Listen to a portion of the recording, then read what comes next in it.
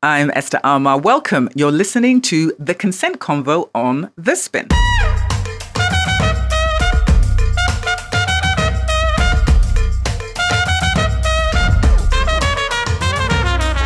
We continue to talk with our brothers on consent.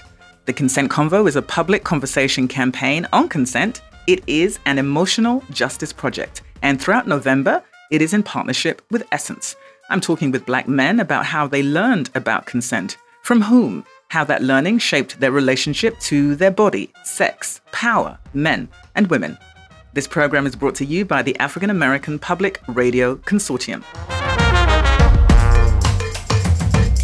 In the last of our global conversations with Black men, I'm joined by Diallo Shabazz. Diallo Shabazz is a global education advisor and sustainability expert who has worked with government agencies and NGOs in North America, Asia, and Africa. Right now, he's executive director of 100 Black Men, an organization in New York committed to transforming economic and social policy and launching independent programs and organizations that serve low-income communities.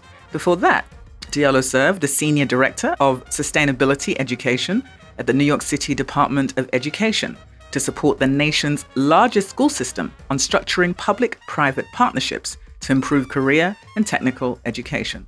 Diallo has consulted early-stage education technology startups on business development during the Angel and Series A rounds, formerly worked for the environmental organization Solar One on green workforce development, and also previously worked for the NAACP, where he specialized in youth development and civil rights. Welcome, Diallo. Thank you for having me. It's good to be here. Consent. We're asking men to speak out, to stand up.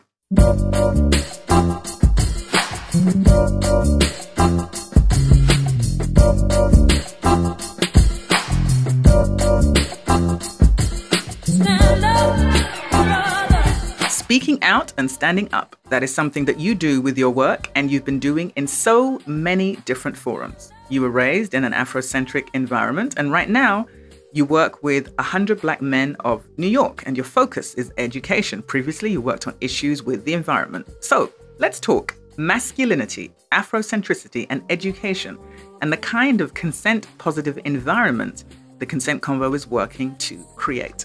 What kinds of masculinity notions were you raised seeing? How did they shape what you learned about consent? We've explored masculinities throughout this series, hyper, toxic, but of course not all masculinity is hurtful or harmful or deadly for that matter. So the Consent Convo is pushing for creating a consent-positive environment. And yet, creating that means finding power in permission. So, what does consent mean to you? How did you learn about it coming up? What did your 19-year-old self know and learn? Who taught you? What did they teach you? And how did their teaching shape your relationship to yourself, to sex, to your body, to power, to women, to men? What were the notions of masculinity that surrounded you? And how did they impact your understanding of consent? What have you had to unlearn to create healthier, loving relationships? And looking back, what would you tell your 15 or 14-year-old self? Diallo Shabazz, let's talk consent. Okay, so let's start with your personal journey and how you came to understand what consent even is. Thank you for having this conversation. This is a very important discussion that we often do not have, not only in our community, but generally in our society. My earliest memories around consent actually stem back to a conversation I had with my father, who just turned 80 years old this year. He still remains a very powerful man in my mind. And when I was about 7 to 8 years old, my father told me a story about how when he was a kid, my grandmother, who had 13 children, she was seeing a man who used to beat her. He used to attack her in the house in front of the children. And my father said that as a young man, he felt powerless, in his ability to defend his mother. But one day, he and some of his brothers and sisters were old enough. When the man attacked my grandmother, they grabbed him and threw him down a flight of stairs. And he looked up at them at the top of the stairs, and they said, "Don't you ever put your hands on our mother again." And my father told this story over and over to me as a child, as a teenager, and he would tell it with such power and such conviction. I almost felt like he was talking to me as if I threw my grandmother down the stairs. But it was the first time that I remember learning about consent, and it was a story that was drilled into me that influenced the way I thought about it years later, that you do not physically attack a woman. and that if someone attacks her, it is the responsibility of the people around her to defend her. And so this hands-off, permission-based model was drilled into my mind at a very young age. And I remember being a teenager, and as a teenager, you're just starting to date, so you're getting to get to know women and, begin to kind of start to experiment with sexuality. It was very hard for me because I was always waiting for the consent conversation with her to take place. I would tell my friends, they would say, well, what happened? We know that you hung out with her this past weekend. I said, well, nothing happened because she didn't tell me it was okay. They said, well, did she give you a look? Did she make a move? I said, no. My father always told me that I had to wait. I was one of the last of my friends, actually, to really be experimenting with sexuality because I was always waiting for a particular kind of conversation that was very unfamiliar for me to take place.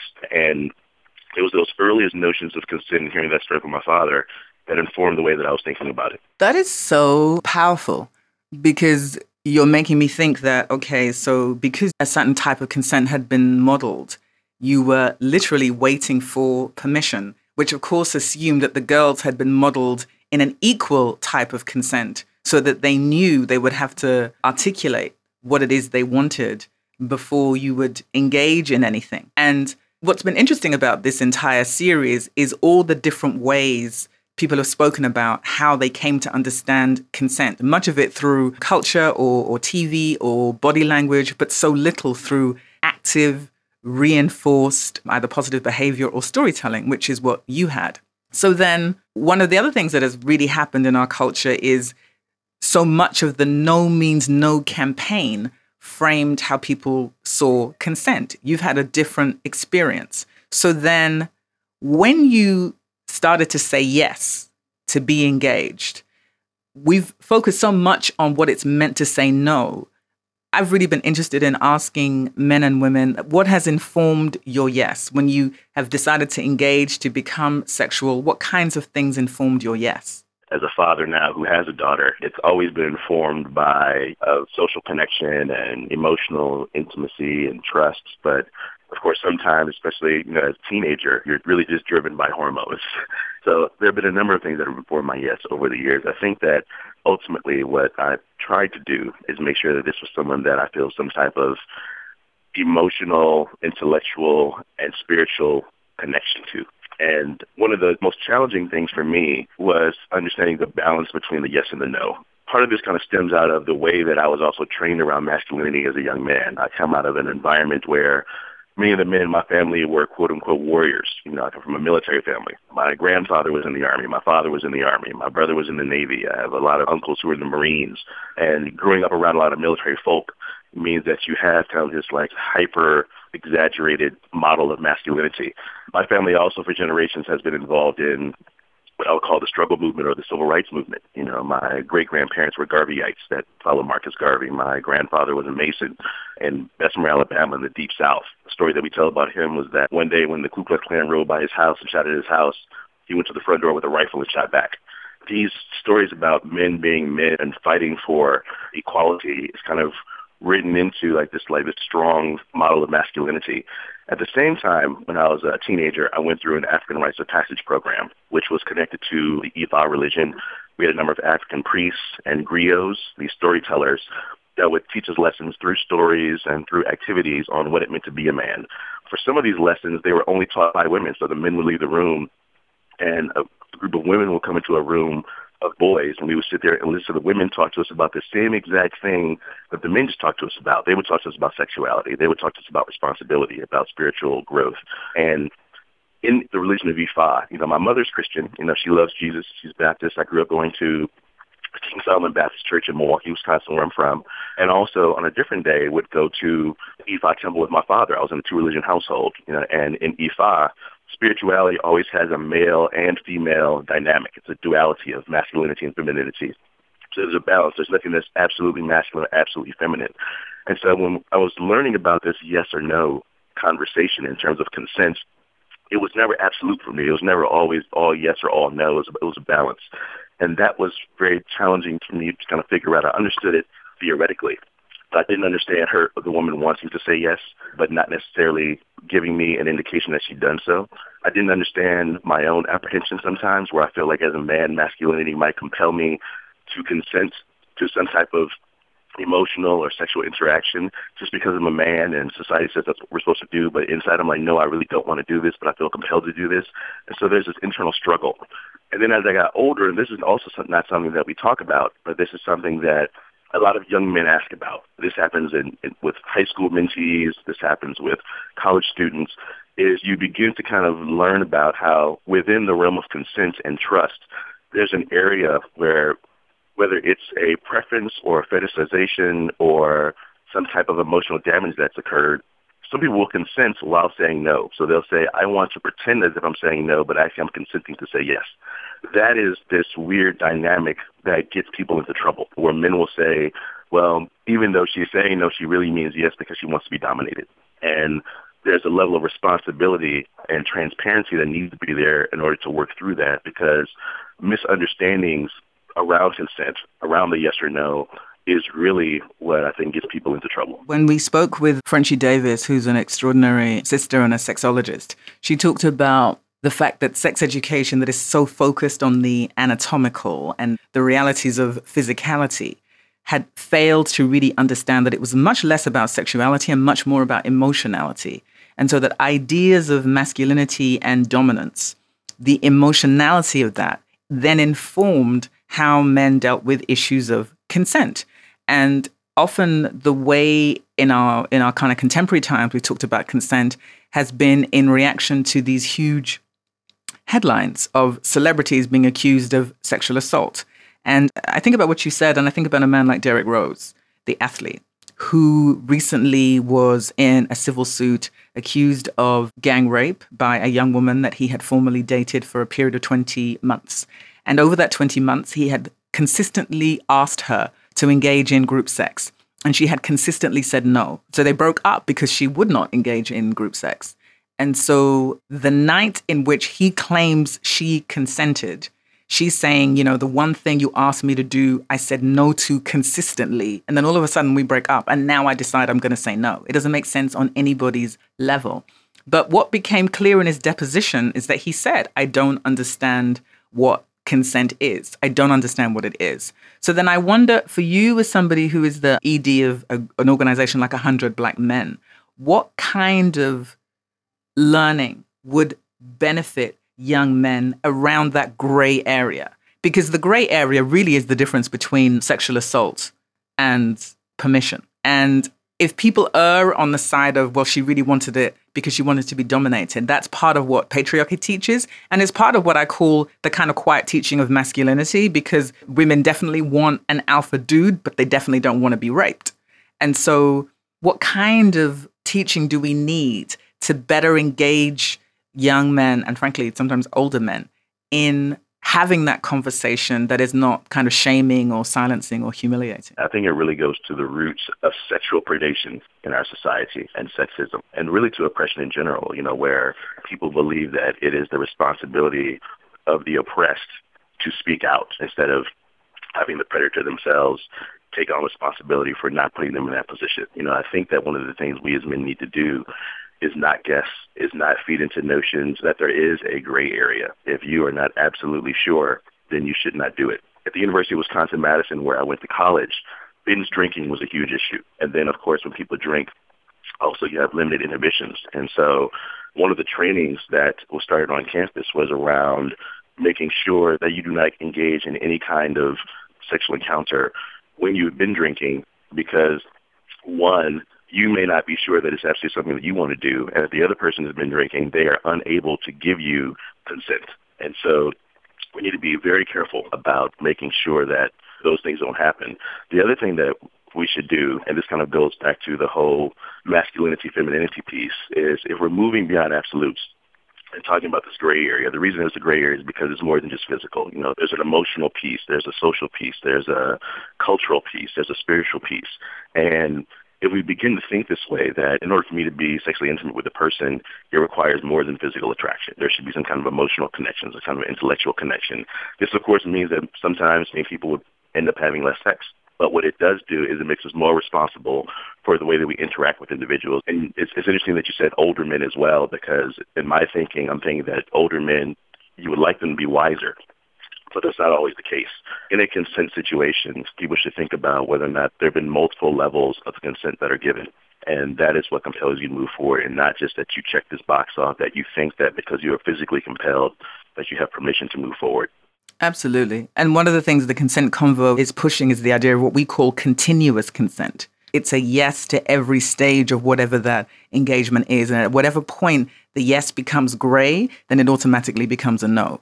And then that is a different way of thinking about the notion of consent, that it's not one yes, but it's a continuous engagement all the way through. And the point at which somebody can no longer say yes or hasn't said yes, you simply, as a person who is seeking to engage sexually, you take that as a no. So it reframes no means no into being emotionally engaged about what yes looks like and how yes is articulated and how you hear it culturally, how you hear it emotionally, how you hear it sexually, how you hear it physically, and all of those things are real. So last questions, looking back, given your journey, you're a dad now and you have a daughter, what would you tell your 15 or 14-year-old self about consent, particularly around that gray area that you talk about when it comes to masculinity?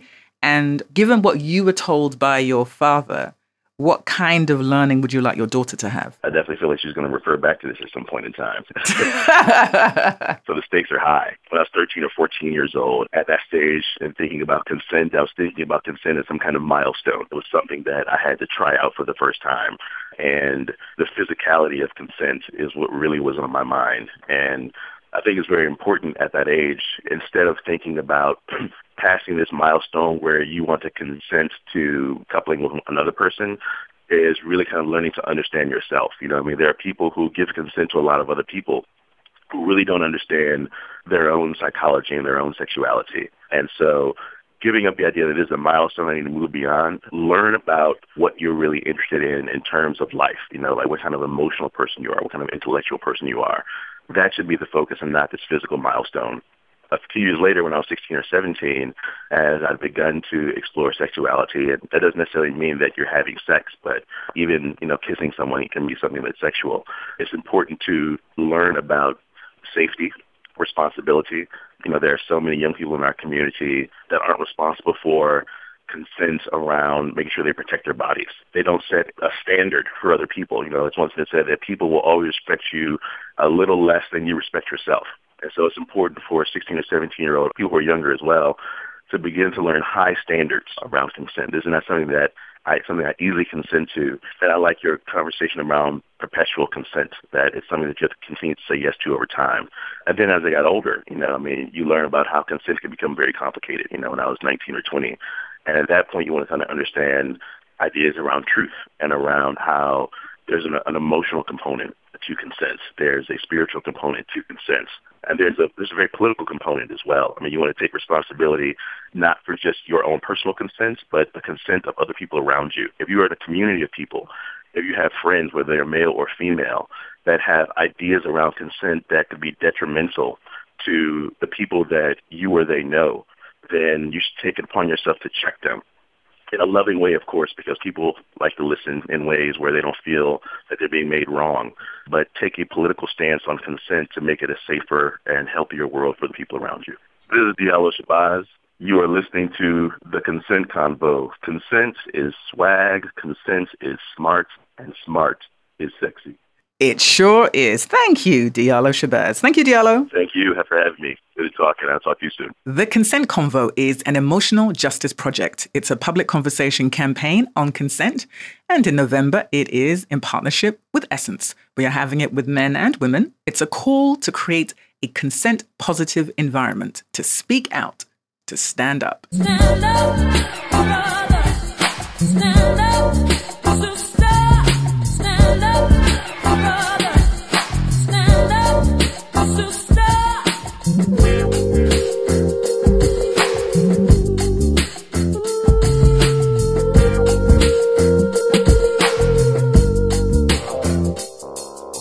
Don't you let your mind get you down.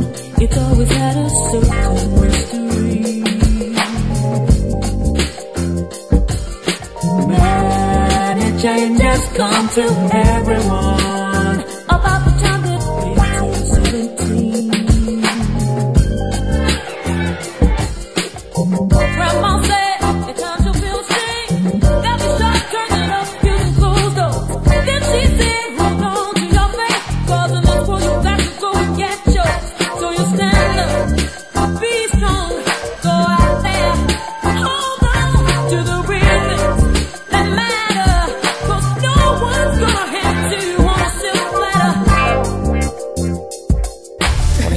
Tune in next time. Subscribe to The Spin on iTunes and check out Essence every Thursday for The Consent Convo, a public conversation campaign on consent.